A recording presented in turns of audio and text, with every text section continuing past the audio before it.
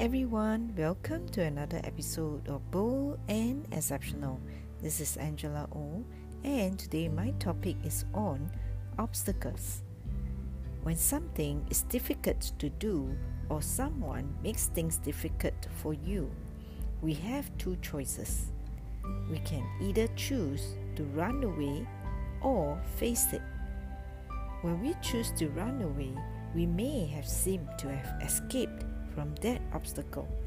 But what happens if we hit another roadblock again? Sometimes obstacles could propel you to greater heights if we choose to stay to face it.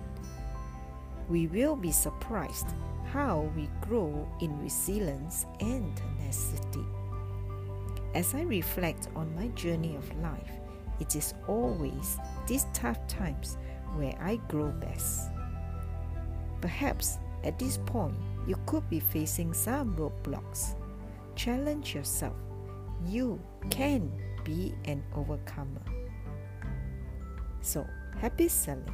And if you need to reach out to me, email me angelao@heartsell.sg or visit my website at heartsell.sg.